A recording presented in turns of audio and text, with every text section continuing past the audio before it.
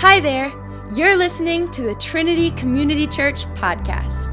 TCC, a home for you. All right, it's good to see everybody this morning. It's good to be in the house, man. God's doing so many cool things. Before we get rolling, I just wanted to throw a couple things your way. First is this. How many of you know that Easter is a great opportunity to invite your friends and your neighbors and your loved ones to encounter God? We don't come to introduce people to a church. We come and we invite people to introduce them to a God that's alive. That's who we serve. So use this as an opportunity. We got all kind of things that enable you to do that. We've our community candy crush. Grab a candy bag, give it to your neighbor, pray for them, invite them to all of our stuff. We have our Easter egg hunt that's going to be nuts. We already have 2,000 people signed up, and we still have 2 weeks to go. So only the Lord knows how many people will be here. All that's completely free. We have the Way coming on that Good Friday. And then Easter Sunday services are going to be incredible. We have a Saturday night at 6 o'clock and 2 Sunday morning services. Come and invite people. I'm not great at math, but I do know this. If each of us brings one person on Easter Sunday, we will double.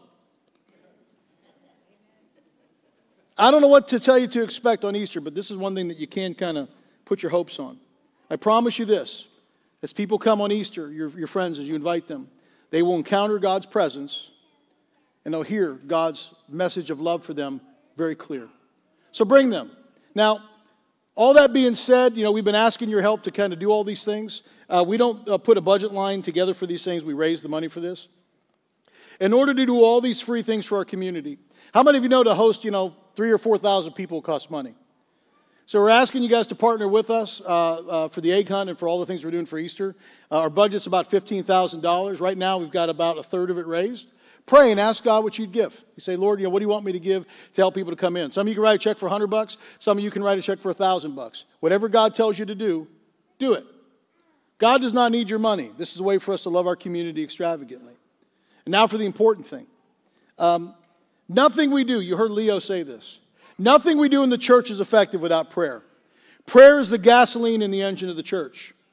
Tonight we're doing something very special. Starting at midnight, we're setting aside an entire day, 24 hours of concentrated prayer to pray for all the things that God's going to do in our midst through Easter. We're asking you to do this. If you look at the QR code behind me, if you scan that, we're asking you to sign up for a 1-hour prayer slot to pray between midnight tonight and midnight tomorrow night. 1 hour. Could you not tarry 1 hour? I think somebody famous said that, right? Come pray here at the church. I'm not asking you to pray at home. I'm asking you to come here and pray. The church is going to be open at 2 in the morning. Yep, you know how I know that? I'll be here. We'll have coffee. We'll have goodies. There'll be prayer stations that are up here. There'll be prayer strategies. It'll be great. Trust me, the hour will go very quickly. Prayer is what we need in order to be effective. There's a harvest all around us, beloved. Let's get it done together. Do you think we can do this? If you haven't signed up, click on that QR code and sign up now. All right. So let me just tell you a couple things real quick as we get started. I'm excited to talk today. I think God's doing some very unique things. Today might mess with you just a little bit. So that's okay. How many of you know every once in a while that God likes to stretch you out of your comfort zone? That's okay, right? If your faith is comfortable, it's probably not the faith that God wants you to have. It wants us to be, to know it, but if it just keeps you in your own little safe space, it's not what Jesus was talking about. So be ready. And then today, for those of you that don't like scriptures, I don't know what to tell you. Today, you're going to hate today. It's a lot of scripture today. Okay, so just suck it up, Buttercup, and let's just get rolling. We've been in our series called Rooted. It's important for us as believers to know what we believe and to be rooted in our faith. So this week, last week actually, Wednesday, I guess it'd be this week. We were at UVF. How many of you have kids?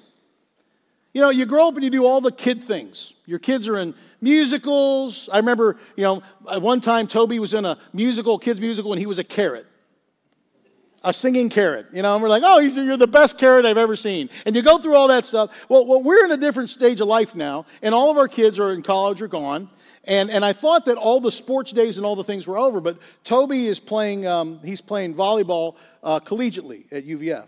So we still get to kind of enjoy those times. So we're at UVF last week, and we're watching them play this team. And Ruan happens to be there too, Ruan and Nadia, because their future son-in-law is also on this team. And as we're there, they're battling, and the kids are doing great. I get a text from Ruan, who's sitting like two things behind me. He goes, do you hear that whistle, that guy whistling? I was like, well, I didn't notice the guy whistling. He goes, every time our guys serve the ball, or our guys goes to hit the ball, this guy whistles. I didn't notice that. So I started to listen. And lo and behold, Ruan was right. We had a rogue whistler in the crowd. And I'm like, well, who is this guy? And he's like, it's the older guy over there. And there's a little short older guy, and he would whistle. And he didn't have a normal whistle. He had one of those whistles that could like wake the dead. You know what I'm talking about? And we're in this little gym, and doggone it, every time our guys serve, he whistles. And I noticed this thing was happening to me. The more he whistled, the angrier I got. Now, it's not just me. I have a good friend from South Africa that's right behind me. Now, the Greeks, the Spartans, that was a long time ago. So I don't know how we're going to deal with this whistler. Now, Ruan's got ideas. If you live out in Africa, he's got ideas. He does. So it's getting so intense. I'm no longer focused on what's happening in the game. I'm thinking about the whistler. I'm thinking about what car he's driving, what I could find to puncture his tires. He's a small guy. Ruan and I could take him easily. We're thinking about, should we approach the whistler? What should we do? And it was the craziest thing. My mind was captivated with all the whistling, and I missed all the joy and the beauty of the game. Sometimes the enemy loves to keep us focused on the things that don't matter. We make those things that don't matter. We turn them into these mountains, these things that attract our attention. And what happens is this: when we allow the enemy to have that place in our life, it makes our faith drift. We don't accomplish the things that God wants to accomplish, and we don't appreciate the things that He's given us. How many of you know this? You're blessed. How often do we focus not on the blessing, but on all the things that we don't have? Understand this, beloved. That life that you think drives you nuts, the thing that is your terrible thing, is other people's dreams. Why am I telling you all this? Well, I'm telling you all this to remind you this. Unless you're rooted in your faith, we always lean toward the whistling. So this whole month we've been talking about what it means to be rooted in our faith. We started out with talking about how important it is for us to have a foundation of Christ. Your faith has got to be built on Christ. It can't be built on a denomination. It can't be built on anything other than who Jesus is. You find that through the Word. Second, last week, Daniel helped us, and he showed us that good, healthy faiths produce fruit. How many of you know that you're always producing fruit? Now, the question isn't if you're producing fruit or not. The question is, what fruit are you producing? The Bible says that we are judged by the fruit that we produce. So he reminded us of that last week. This week, we take another step. Now, you got to hang with me because this is going to be kind of tough. But I believe in you. I think you can do it. You're a good-looking, remarkable, you're a remarkable group of people. What is the function of being a fully devoted follower of Christ? Christianity is one of those words now that could mean almost anything. When you say the word, I'm a Christian, in some of the halls of government or in school or whatever it is, some people cringe.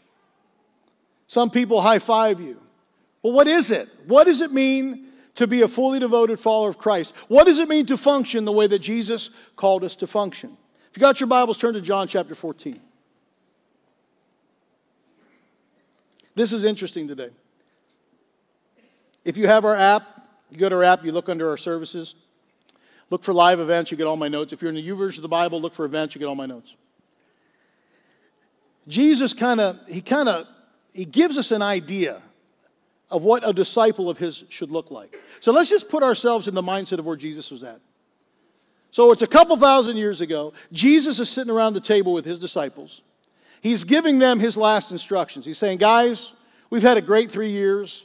It's starting to come to an end. So let me give you some instructions on some things that are incredibly important. So he sits down and he has this conversation with them. John 14:12. He says, I tell you the truth.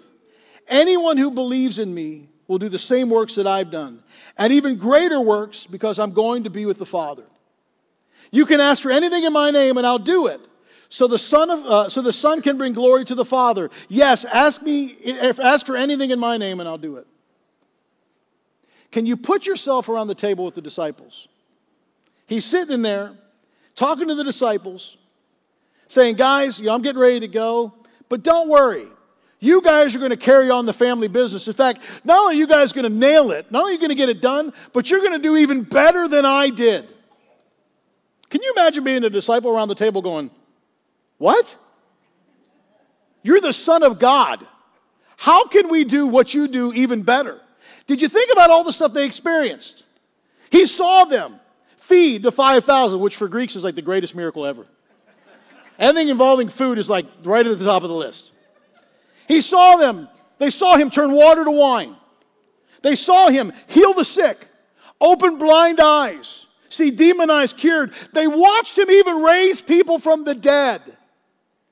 How on earth could these disciples, could these people do anything greater than that? I mean, can you see them sitting around the table? You're the Son of God. How can this happen? One of the things that I think drew people to Jesus was his ability to see past people's brokenness and their faults to their destiny. Do you know that when God sees you, when the Creator sees you, He doesn't see you just in your brokenness. He sees you as He created you to be. He sees you as He created you to be and what He created you to do. And He looks past those things. In fact, a lot of times He'll use all of those experiences. He'll use all of those broken things. If you allow Him, if you trust Him, He'll take those broken parts of you and He'll build them into something that is beautiful. Nothing in your life can't be used by God. I think it's why people hung out with Jesus. I mean, let's be real. All of us, we need people in our lives that can speak to the destiny that God put within us. How many of you know that, those that find the holes in your life, you have enough of those, right? How many of you have been gifted with somebody in your life that tells you every way that you stink? By the way, that is not a spiritual gift. If some of you are like, that's the gift God gave me. It is not, you just stink. We need people to look beyond our brokenness. Now, you need people to keep you in line. But you need people to look beyond your brokenness and to speak into your destiny. I've told you this story before. I remember, so a lot of people don't understand how we get to do what we do as pastors. Just like anything else, we go to school, we go to learn things. You study Greek, you study Hebrew. We have these classes. One of the classes is called hermeneutics. It's where they teach you how to break down Scripture. By the way, Mark Russo has taken hermeneutics this week. He had a 92% on his hermeneutics test, so he did really good. It's incredible. You learn how to do these things, they call them exegesis, where you take a scripture and you write 40 pages on one scripture. We need people that know how to break down the word, right? Then you take homiletics, and homiletics is where they teach you how to teach. And, I remember going to school, and for 4 years, part of my homiletics training was they give you a talk, or you build a talk, and you craft this talk, and you craft this talk. For 4 years, I crafted this talk. So it was a good talk. You put 4 years in anything, it's good. So I've told this story before. Rob and I were in Plant City, Florida. I'm there doing my internship. It's a Sunday night. My pastor the week before said, TJ, you're preaching Sunday night. 50 people at the winter strawberry capital of the world. And if you looked over the crowd of the 50, all you saw was white and blue hair, as far as the eye could see. I remember Sister Walk sat right about where you're sitting right now. And I'm there and I'm teaching, and I got to tell you this, with all humility, I was amazing. You have to be amazing. I had one talk I worked on in 4 years. And I worked on it, and people were so excited. Oh, you blessed us, blah, blah, blah. I was so good. My pastor told me, you did such a good job, you're preaching next Sunday night. And I asked him, I said, well, Pastor, I'm a one-trick pony. I only got one talk. I said, what do you want me to talk about? He goes, just talk to the Lord about it. He'll tell you what you needed to come up with. And I didn't know what he meant by that because they didn't teach me that in school. They told me what to teach, so I'm talking to God. So have you ever done this? You find yourself in a bad situation, and you're like, oh, God, you got to help me because it's bad, really bad. And I'm praying, and I have this thing that I think is a good talk. And as I'm teaching it on that Sunday night, as I'm teaching it, I'm talking to myself, saying stuff like this.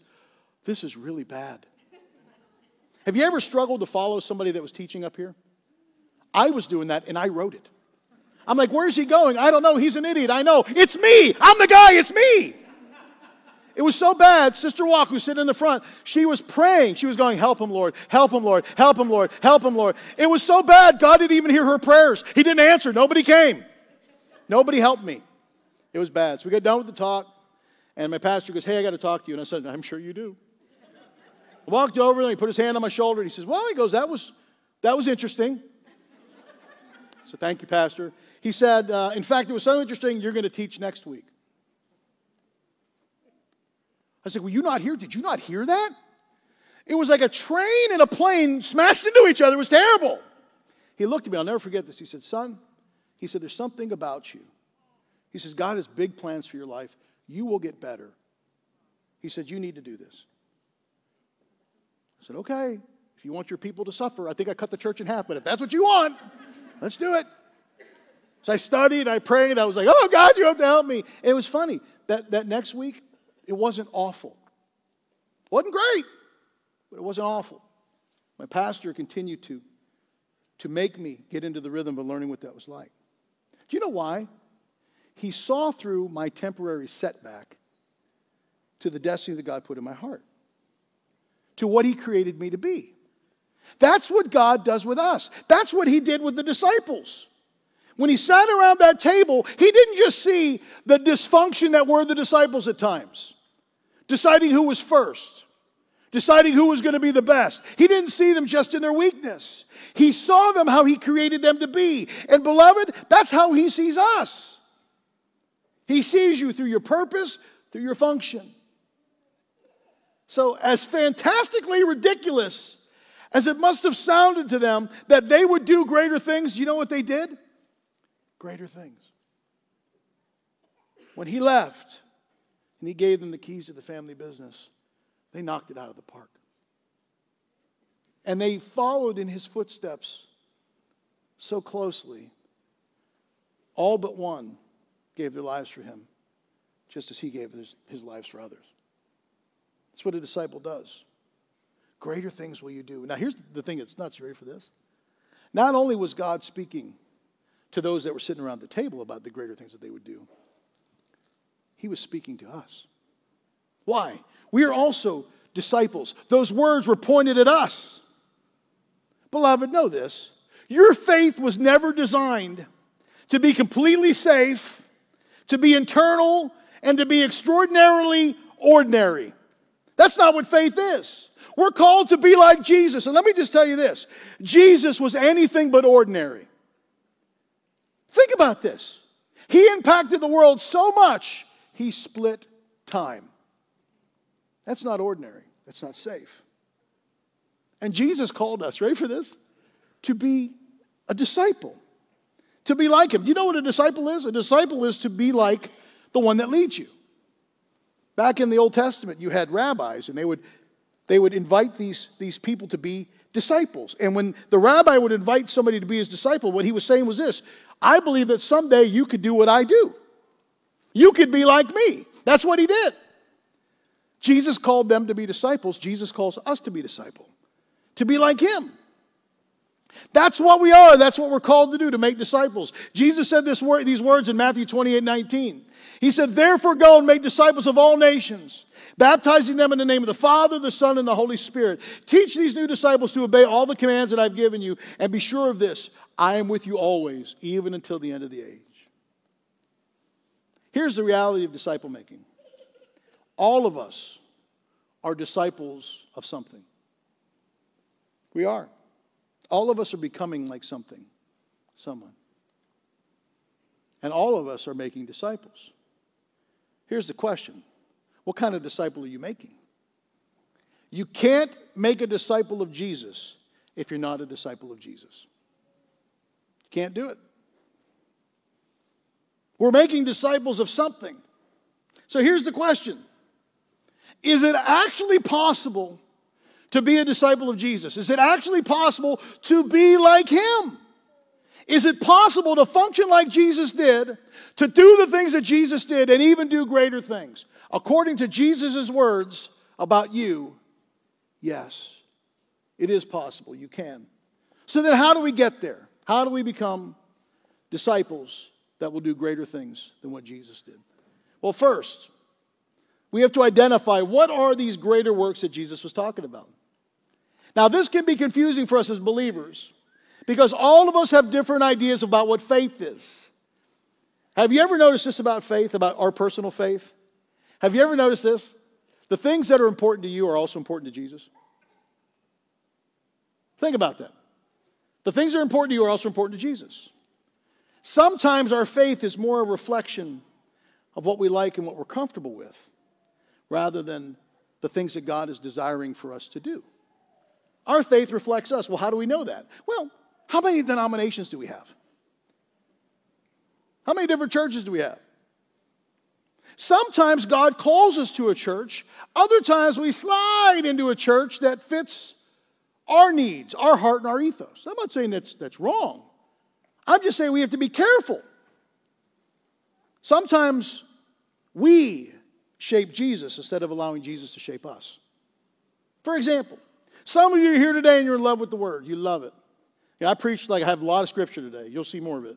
I had a couple people come up to me today, Pastor, I love it when you do Scripture. That's Scripture. I get all fired up because that's the Word of God. It's like, you can hear the Rocky music, da-da-da, and they're just ready to go. Some of you are people of the Word, and you should be. You should be in love with the Word. In fact, you love the Word so much, you suffer through worship to get to the Word. Right? Some of you show up late because you can't, that's singing, I can't do it. But the Word, give me the Word, baby. Right? Because everybody knows Jesus was just about the Word. He didn't sing at all. Now, some of you are on the opposite end. Some of you are worship people. You wake up on Sunday morning and you get all excited because you get to get your praise on. You know what I'm talking about? And you come in here and it's just so great. And when they hit that first note, when that electric guitar plays and that keyboard, and when Chip strums that guitar, you hear the tone and you are teleported into the third heaven. And it's incredible. And everything else goes away, and then you wait me out through my talk so that you can hang out for the beginning of second service worship, so then you can get another worship on and then you go away. Huh? The God you serve, he's a singing God. He's a worship God. He's a dancing God. He's all, and understand this, all that stuff is good. It is. We all have our things. We have our values, and they're reflected in our faith, and there's nothing wrong with that. As long as we understand where we end and where God begins. Right? Because if you don't do that, our faith is incomplete. All of us have our things. Like, for example, I'm a hospitality person. Did you see the cakes and the cookies out there today? I think Janet was, Kevin's in the back going, it is good, it is good. Janet, I think Bamani said she's like not doing any sweets for like the few months. And I was like, you picked the wrong months to not do sweets. I'm a hospitality person. That means this. I think God's love can be, He can be conveyed in coffee and cookies and pastries and all those beautiful things. I think one of the reasons I love The Chosen, watching The Chosen, that Jesus, I could share a meal with that Jesus. You know what I'm talking about? We can high five. Can you pass me the Tabasco sauce? Oh, he'd pass it to me. It'd be great. Because I'm a hospitality guy. And I love it. And nothing would thrill me more for us just to hang out around the table and spend all night just talking about Jesus and eating. But I understand this. The church is more than that. It is. So here's my point. All of those things are good. But if we define Jesus by what we like, the picture is incomplete. It's just incomplete. Jesus is the one who defines what disciples are. Jesus is the one who models for us what disciples do. He shapes us. We don't shape Him. He sets the definition. He sets the pace for what a disciple is. So we have to look for God for our understanding of what it means to be a disciple, for what it means for Jesus, Emmanuel, God with us, what that looks like. So Jesus gives us some insight into what a disciple functions like, what a disciple is supposed to function like by this little exchange that Jesus had with this guy named John the Baptist. Now, for those of you who don't know who John the Baptist was, he was born of elderly parents who were never really able to have children up to this point. His dad's name was Zechariah, his mom's name was Elizabeth. Zechariah was a priest who was doing his priestly duty one day, and an angel of the Lord visited him while he was doing his priestly stuff. Gabriel came to him. Gabriel's the same angel that came to Mary, right? And he said, Zechariah, you're going to have a baby in your old age. And not only is the baby, you're going to have a baby, but the baby's going to be great. You're going to call him John. He's going to be filled with the Holy Spirit before he's even born. And I have a special function for this young man. I'm going to use him to bring people back to God. In fact, not only is he going to bring people back to God, but I'm going to use him to prepare the way for the Messiah. That's who John the Baptist is. Now we know this. John the Baptist and Jesus, we know that they were related. They grew up together. They were cousins. John was called to prepare the way. John baptized people, helped them to turn from their sins. He even baptized Jesus. If you've got your Bibles, look at Matthew chapter 3. It says this, when Jesus went from Galilee to the Jordan River to be baptized by John, then John tried to talk him out of it. I am the one who needs to be baptized by you, he said. So why are you coming to me? Verse 15. But Jesus said, it should be done, for we must carry out all that God requires. So John agreed to baptize him. After his baptism, as Jesus came up out of the water, the heavens were opened, and he saw the Spirit of God descending like a dove and settling on him. Look at verse 17. And a voice from heaven said, this is my dearly loved Son, who brings me great joy. John the Baptist, his cousin, experienced all of this. Now, John was a pretty unique guy. He lived in the desert. He wore camel-haired clothes. He ate locusts. How many of you you've had a bad meal before? I've never eaten a bug, and I hope to God I never, at least not that I know of, right? So he lived out in the desert, and he was a hard-focused man. Well, one day he felt King Herod, the leader Herod, had done something, and he needed to be the voice of God to rebuke him. So he did, and it cost him his freedom and eventually his life. So fast forward a few years later, John finds himself in prison, or a few months later, for speaking out against this ruler, Herod. Something happened to John in that dark prison. He began to experience something that all of us as believers experience from time to time: doubt. John grew up with Jesus. John was filled with the Spirit before he even came out. The Bible tells us this: in the womb, John leapt when he came into contact with Mary. He was there when the skies were split open and God spoke to John, or to Jesus, and he said, this is my son, this is the guy, this is the one. I'm well pleased with him. But somewhere in this dark prison, he started to experience doubt. Beloved, don't let your dark seasons lead you down the path of doubt and despair. Don't let those dark seasons make you forget all of the good things that God's done in your life. Dark seasons can do one of two things when it comes to your faith. They can deepen your faith, or they can destroy your faith. The darker it is, lean closer into God. So in prison, in that dark place, John sends word to his cousin because he's having doubt, he's having issues, he's having a crisis of faith. Are you really the guy? I mean, how do I know that it's really you? Of all people to ask that question, it was John. Look at Jesus' response in Matthew chapter 11. It says, now John the Baptizer, while he was in prison, he had heard about the wonderful deeds of Christ. So he sent his disciples to ask him this question: are you really the one the prophet said would come, or should we still wait for another? Look at verse 4. Jesus answered them, give John this report. The blind see again, the crippled walk, lepers are cured, the deaf hear, the dead are raised back to life, and the poor and the broken now hear the hope of salvation. And look at verse 6. He says, and tell John that the blessing of heaven comes to those who are not offended over me. Why did he add that last part? He was saying, John, I love you, I am the guy, but I'm not coming to save you.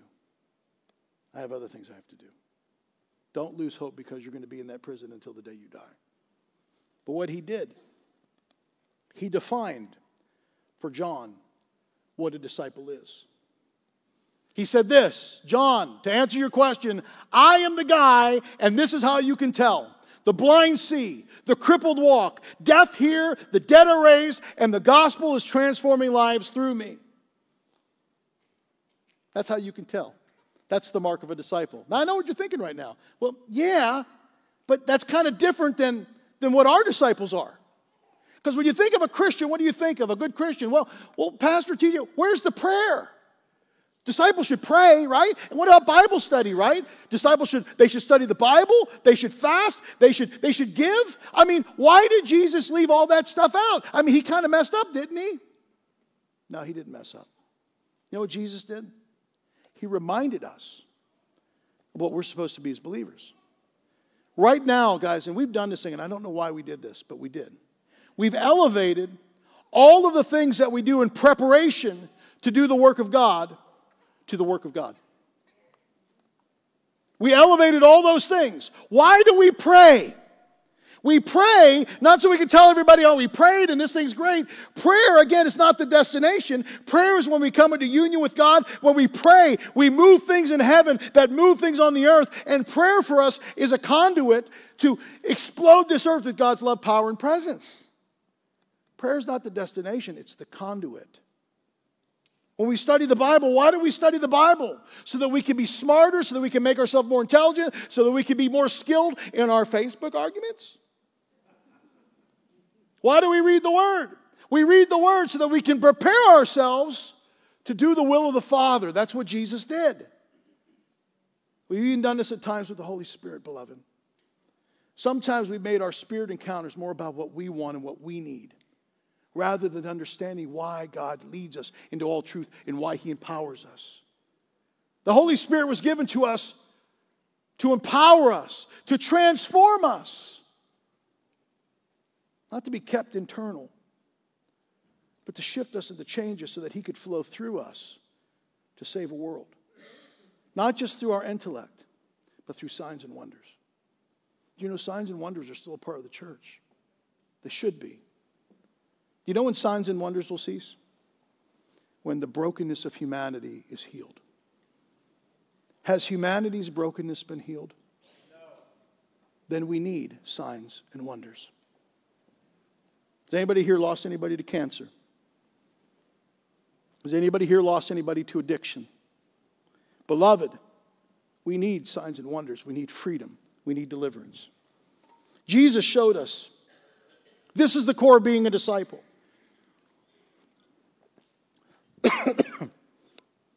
We don't allow our preferences to shape our gospel. We allow the Father to shape our gospel. What did Jesus do? He did the will of the Father. What does He call us to do? To do the will of the Father. John 6:38 says this, "For I've come down from heaven to do the will of God who sent me, not to do my will."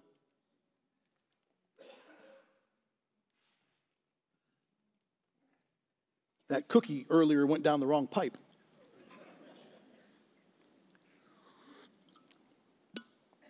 We have to be careful that we don't make our preparation the definition of being a disciple. It's part of it, but it's not all of it. So let's take an awkward pause. Let me ask you a question. Is your faith built around the will of the Father, or is your faith built around something else? Is it built around your comfort? Is it built around your pain? Is it built around your past experiences? Just bow your heads for a second. Ask the Holy Spirit. God speaks to you just like He speaks to me. The Bible says His sheep hear His voice.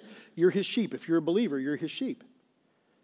Just say, Holy Spirit, is my faith, did I come up with this thing, or is this what you want me to do? And listen to what He tells you.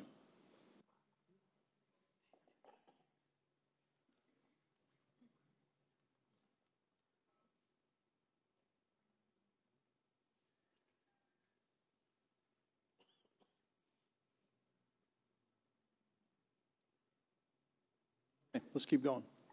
So I want you to take that, whatever the Holy Spirit told you, and just put that in your pocket for now. We're a third of the way done. So if Matthew 11 gives us the bullseye for what it means to be a disciple and what greater works are, how do we get there? What's the roadmap to get there? How do we function as Jesus did to see the greater works? Two things I want to put in your head real quick before we leave. First is this. If you want to experience greater works and be a disciple that Jesus called, you have to learn how to abide. What does it mean to abide? You know, it's one of those old words that we don't really talk about a whole lot anymore. There's power, beloved, in abiding with God and abiding with each other. Now, last week, Daniel Lumpkin, one of our elders, did a beautiful job talking about fruit. And he talked about abiding. He talked about what it means to stay connected to the vine. And I want to build on some of the things that he said last week. John 15:5 says this, I'm the vine, you're the branches. He who abides in me and I in him bears much fruit. For without me, you can do nothing. Now that word abide, some of you guys know I'm a word nerd. That's a Greek word that means meno. And it means this literally, to stay and to remain. So to abide means that you stay and you decide to remain. Now, what's interesting about that word meno, it comes from the Greek word mone, which actually means this, to make a habitation. Which means this actually, to gain your life from. This is where I decide to live. So when you decide to abide with God, what you're saying is this, you are deciding to live in communion with God. You're intimate with Him. This is not knowing about Him, this is knowing Him and being intimately connected. All of us have intimate relationships. Now, how many of you have people that you live with? And sometimes those people you live with drive you crazy. It's so funny to watch husbands and wives go, it's you. He's talking about you. You remember those things that they used to do that were cute and endearing early on? Now drive you nuts.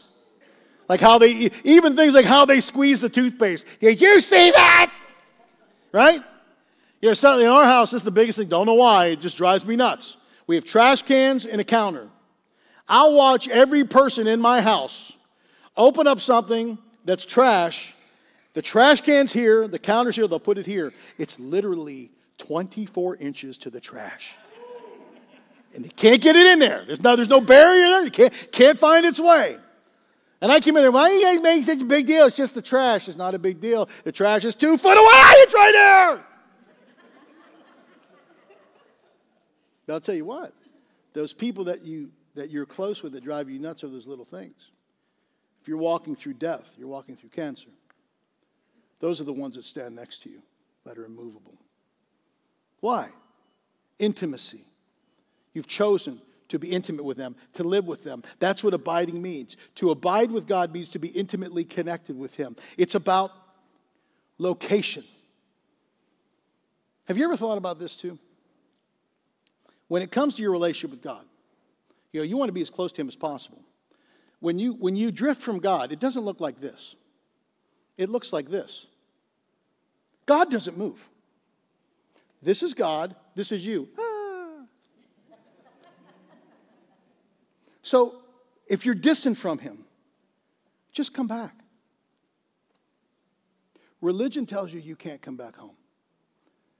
Relationship says, son, daughter, I miss you. Come home. Do you understand? This is the same verse. This is John 15:59 in the Passion Translation. And I think it conveys what the Greek is trying to say in a better way. It says this. I am the sprouting vine, and you're my branches. As you live in union with me as your source, fruitfulness will stream from within you. But when you live separated from me, you are powerless. Don't live powerless. Don't live separated. Be connected to Him. Is it possible one of the reasons we're not experiencing greater works is because we live separated from Him? Get close. Have you ever thought about this too? Why does God always have to remind us to abide, to stay close? You know why He has to do that? Everything about our world tries to pull us away from God. The enemy works overtime. He does anything he can to separate us from our very source of life. Whether that's bringing stuff into your life that's just gooky or messing or making you totally offendable. Anything he can do to put a wedge between you and somebody else and between you and God, he'll do all that stuff to try to separate you. Why? Because that's your life source. If he can separate you from your source, what ends up happening is this. You have a form of Christianity, but you miss the heart and you miss the power. It's a shell. It's a cold shell.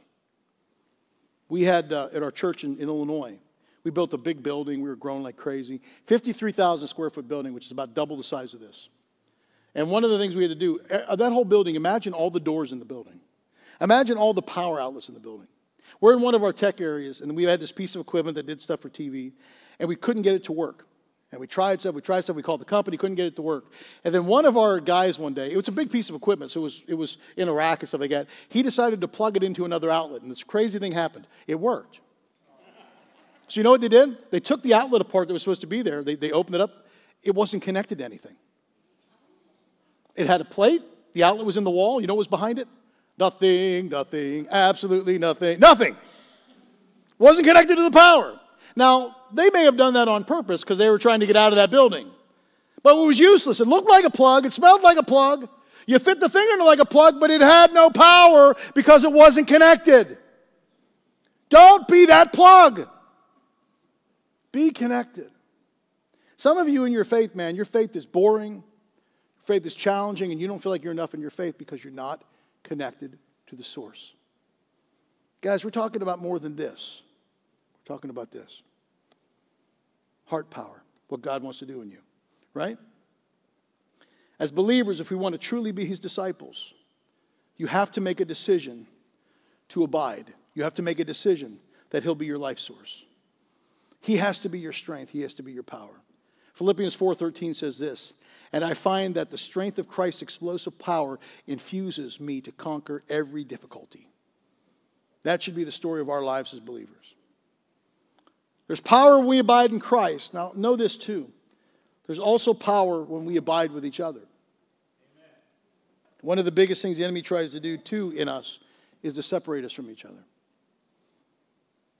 He made for us our faith so individual that we forget that we are designed to belong.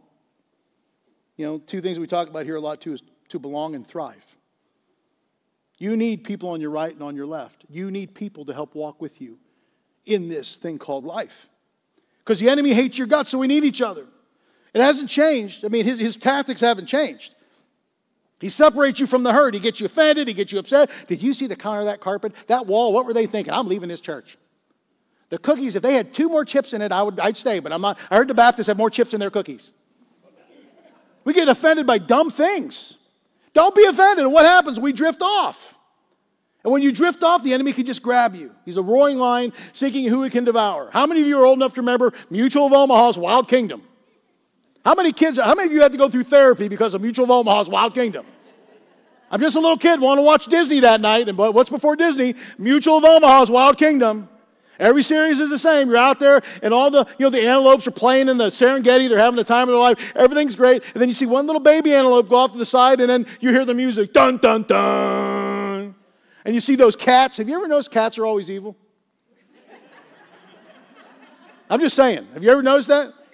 And then you hear the music and you see the cat stalking and the little antelope's all by himself and the mom and the daddy antelope don't know what's going on. And before you know it, he's on the menu, and TJ's in therapy. Here's the antelope. He's away. The enemy's tactic just hasn't changed. Don't drift away. Stay close. This is what Hebrews 10:23 through 25 says. So now wrap your heart tightly around the hope that lives within us, knowing that God always keeps His promises. Discover creative ways to encourage others and to motivate them toward acts of compassion, doing beautiful works as expressions of love. Now look at verse 25. This is not the time to pull away and neglect meeting together as some of you have formed the habit in doing. In fact, we should come together even more frequently, eager to encourage and urge each other onward as we anticipate that dawning day. I know you guys are thinking, man, Pastor TJ, come to church like once a week. Oh. We have to find more ways to get together, to break bread, to have coffee. We abide with Christ and we abide with each other. Jesus, the Holy Spirit is your lifeline, and you are your brother's keeper. What do we do if one of those sheep runs and is off? We go get them. We don't talk about them. We don't say, well, I'm glad I'm not them. We go get them and we bring them back. That's just what we do. That's what the herd does. Capiche? How many of you all know somebody in your life right now that's distant? Has turned their back. Go get them. Pray for them every day. Go get them. You have a child that's out. They're POWs. Go get them. Find them. Bring them back. Drag them in. I don't want to be here. I don't want you here either, but I got to bring you back as Pastor TJ said I do. I'm still working out my faith. I don't know if I need to do this or not. So we abide. Second thing, if you want to do greater works, you want to function as the church, be a disciple. Beloved, you have to act. You cannot experience greater works in your faith if you don't give God opportunities to move. Give Him opportunities to be God. One of the reasons we don't experience greater things is because we just don't step out. We don't give God room to do things that are impossible. When's the last time you believed in God for something that was just beyond you? And you had enough faith to grab somebody and say, we're going to pray right now. We're going to pray right now. We're going to pray for God to take care of all this right now. Let's pray, and we're going to pray until we see it happen. When's the last time you had a sick friend or neighbor or family member? And I'm so sick, I don't know what to do. You say, come on, we're going to pray right now. We're going to believe that God's going to heal this person. Why not? Why can't he do that? When's the last time you prayed with authority for somebody to be healed? When's the last time your requests moved beyond what you wanted and needed, and you were just listening to the heart of the Father, and he said, do this now? We had this weird thing happen. The whole elder team, we went to see Jesus Revolution. Have you seen Jesus Revolution? If you haven't seen it, go see it. It's ridiculous. Go see it. So we went as an elder group on a Tuesday night, and then afterwards we went to Buffalo Wild Wings because you can't properly break down a movie without food afterwards. So we're eating wings at Buffalo Wild Wings, and we get done, and we had a nice time. We're talking, and as we're leaving, our waitress was doing stuff, and as I'm heading out the door, the Holy Spirit says, I need you to go back to that waitress, and I need you to tell her this. I'm not going to tell you what it is because she knows who we are, and if she's watching, I want to make her feel weird. And I said, okay. So I walked back. I said, hey, this may be weird. I don't know if you know anything about this stuff. I said, I just feel like the Holy Spirit wants you to know this. And I spoke a word to her, and her eyes got filled with tears. She just looked at me. She goes, thank you. And I left. I have no idea what that meant to her. I have no idea what it did in her. I have no idea what God was trying to convey. It's not my job. My job is to open the door so that God can do greater things. Now, this is something that crazy happened in that experience. I did not die. And to my knowledge, she's still alive. We all lived. Step out. Listen for the voice of the Father and step out. Remember this, beloved. God doesn't just want to do things in your life. He wants to do things through your life. So that means for us, we have to be maybe a little less self-focused and a little more Father-focused, a little more God-focused. Because when we do His will, when He can trust you with His power, that means this. That means that He can trust you with His power because He knows that you carry His heart. And when you carry His heart, He can trust you to do things that are just beyond you. I remember I can't tell you the church either because they may be watching some people. I was at a church, and I'm doing my work. In our church, it was me, our bookkeeper was doing her stuff, and I heard this screaming coming from our little atrium area. And I recognized one of the voices. There's two female voices, and they were very loud. Usually when I hear female voices that are arguing, my gut reaction is to flee, to run. But I recognized one of the voices, and I said, that's somebody that works for me. I had to figure out what's going on. So as I walked down the hall, the bookkeeper, she looked at me, she smiled, and she shut her door because she was a coward. She shut her door. And I walked out, and these two ladies were screaming at each other. When I say screaming, like it was like Mothra and Godzilla. Ah! They were screaming. I said, you guys stop. Just stop. I said, just stop. I said, in my office now. And they put their heads down. They ran to my office. They were angry. They sat down on I had a little love seat, and they were like right next to each other, except they were like as far apart as they possibly could be. They were almost sitting on the arms. I said, what is going on with you guys? And one of the girls said, well, she was mean, and she yelled at me, blah, blah. Well, she yelled at me, blah, blah, blah, blah. So I looked at the lady first. One of them was my staff members, one was another lady. I said, you. I said, you got to be nice. You can't come in here and just start yelling at people. I said, what? You got to be nice. We're part of the same family. Pastor TJ, you're right. I should be nicer. Yes, you should be nicer. I said, so hug her and make up. I'm so sorry. And she hugged her and she left. And my other staff person, she said, she finally said, I said, you. I said, you carry my heart. And that is not my heart. Have you ever heard me yell at anybody? No. Have you ever heard me belittle anybody? No. Have I ever called anybody's mama something? No. Then don't you ever do that again. You carry my heart. I trust you with my heart. You represent me. Don't do that. We carry His heart. Can He trust you with His power because you carry His heart right? Guys, I understand being a believer nowadays is very confusing. Everybody's yipping in your ear of what a believer is supposed to be. Can I admonish you to do one thing? Get your nose in the book. Read about the life of Jesus. If you can't see Jesus doing it, don't do it. Don't do it.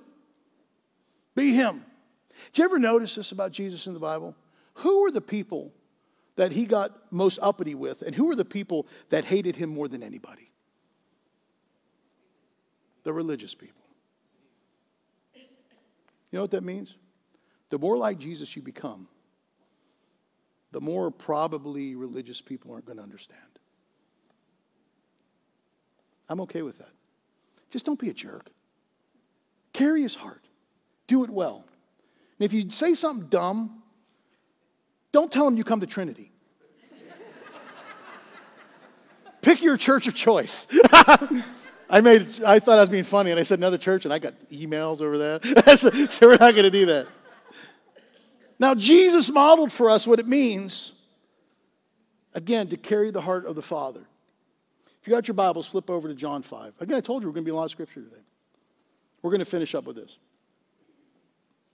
This is a beautiful encounter of Jesus' heart of compassion connected to the Father that just sometimes it messes with our systems and things. He said, this is a great story. He says, later Jesus went to Jerusalem for a special feast. In Jerusalem there was a pool with 5 covered porches, which is called Bethesda in the Hebrew language. This pool is near the sheep gate. Many sick people were lying on the porches beside the pool. Some were blind and some were crippled. Some were paralyzed. And they waited for the water to move. Sometimes an angel of the Lord came down to the pool and he stirred up the waters. After the angel did this, the first person to go into the pool was healed from any sickness that he had.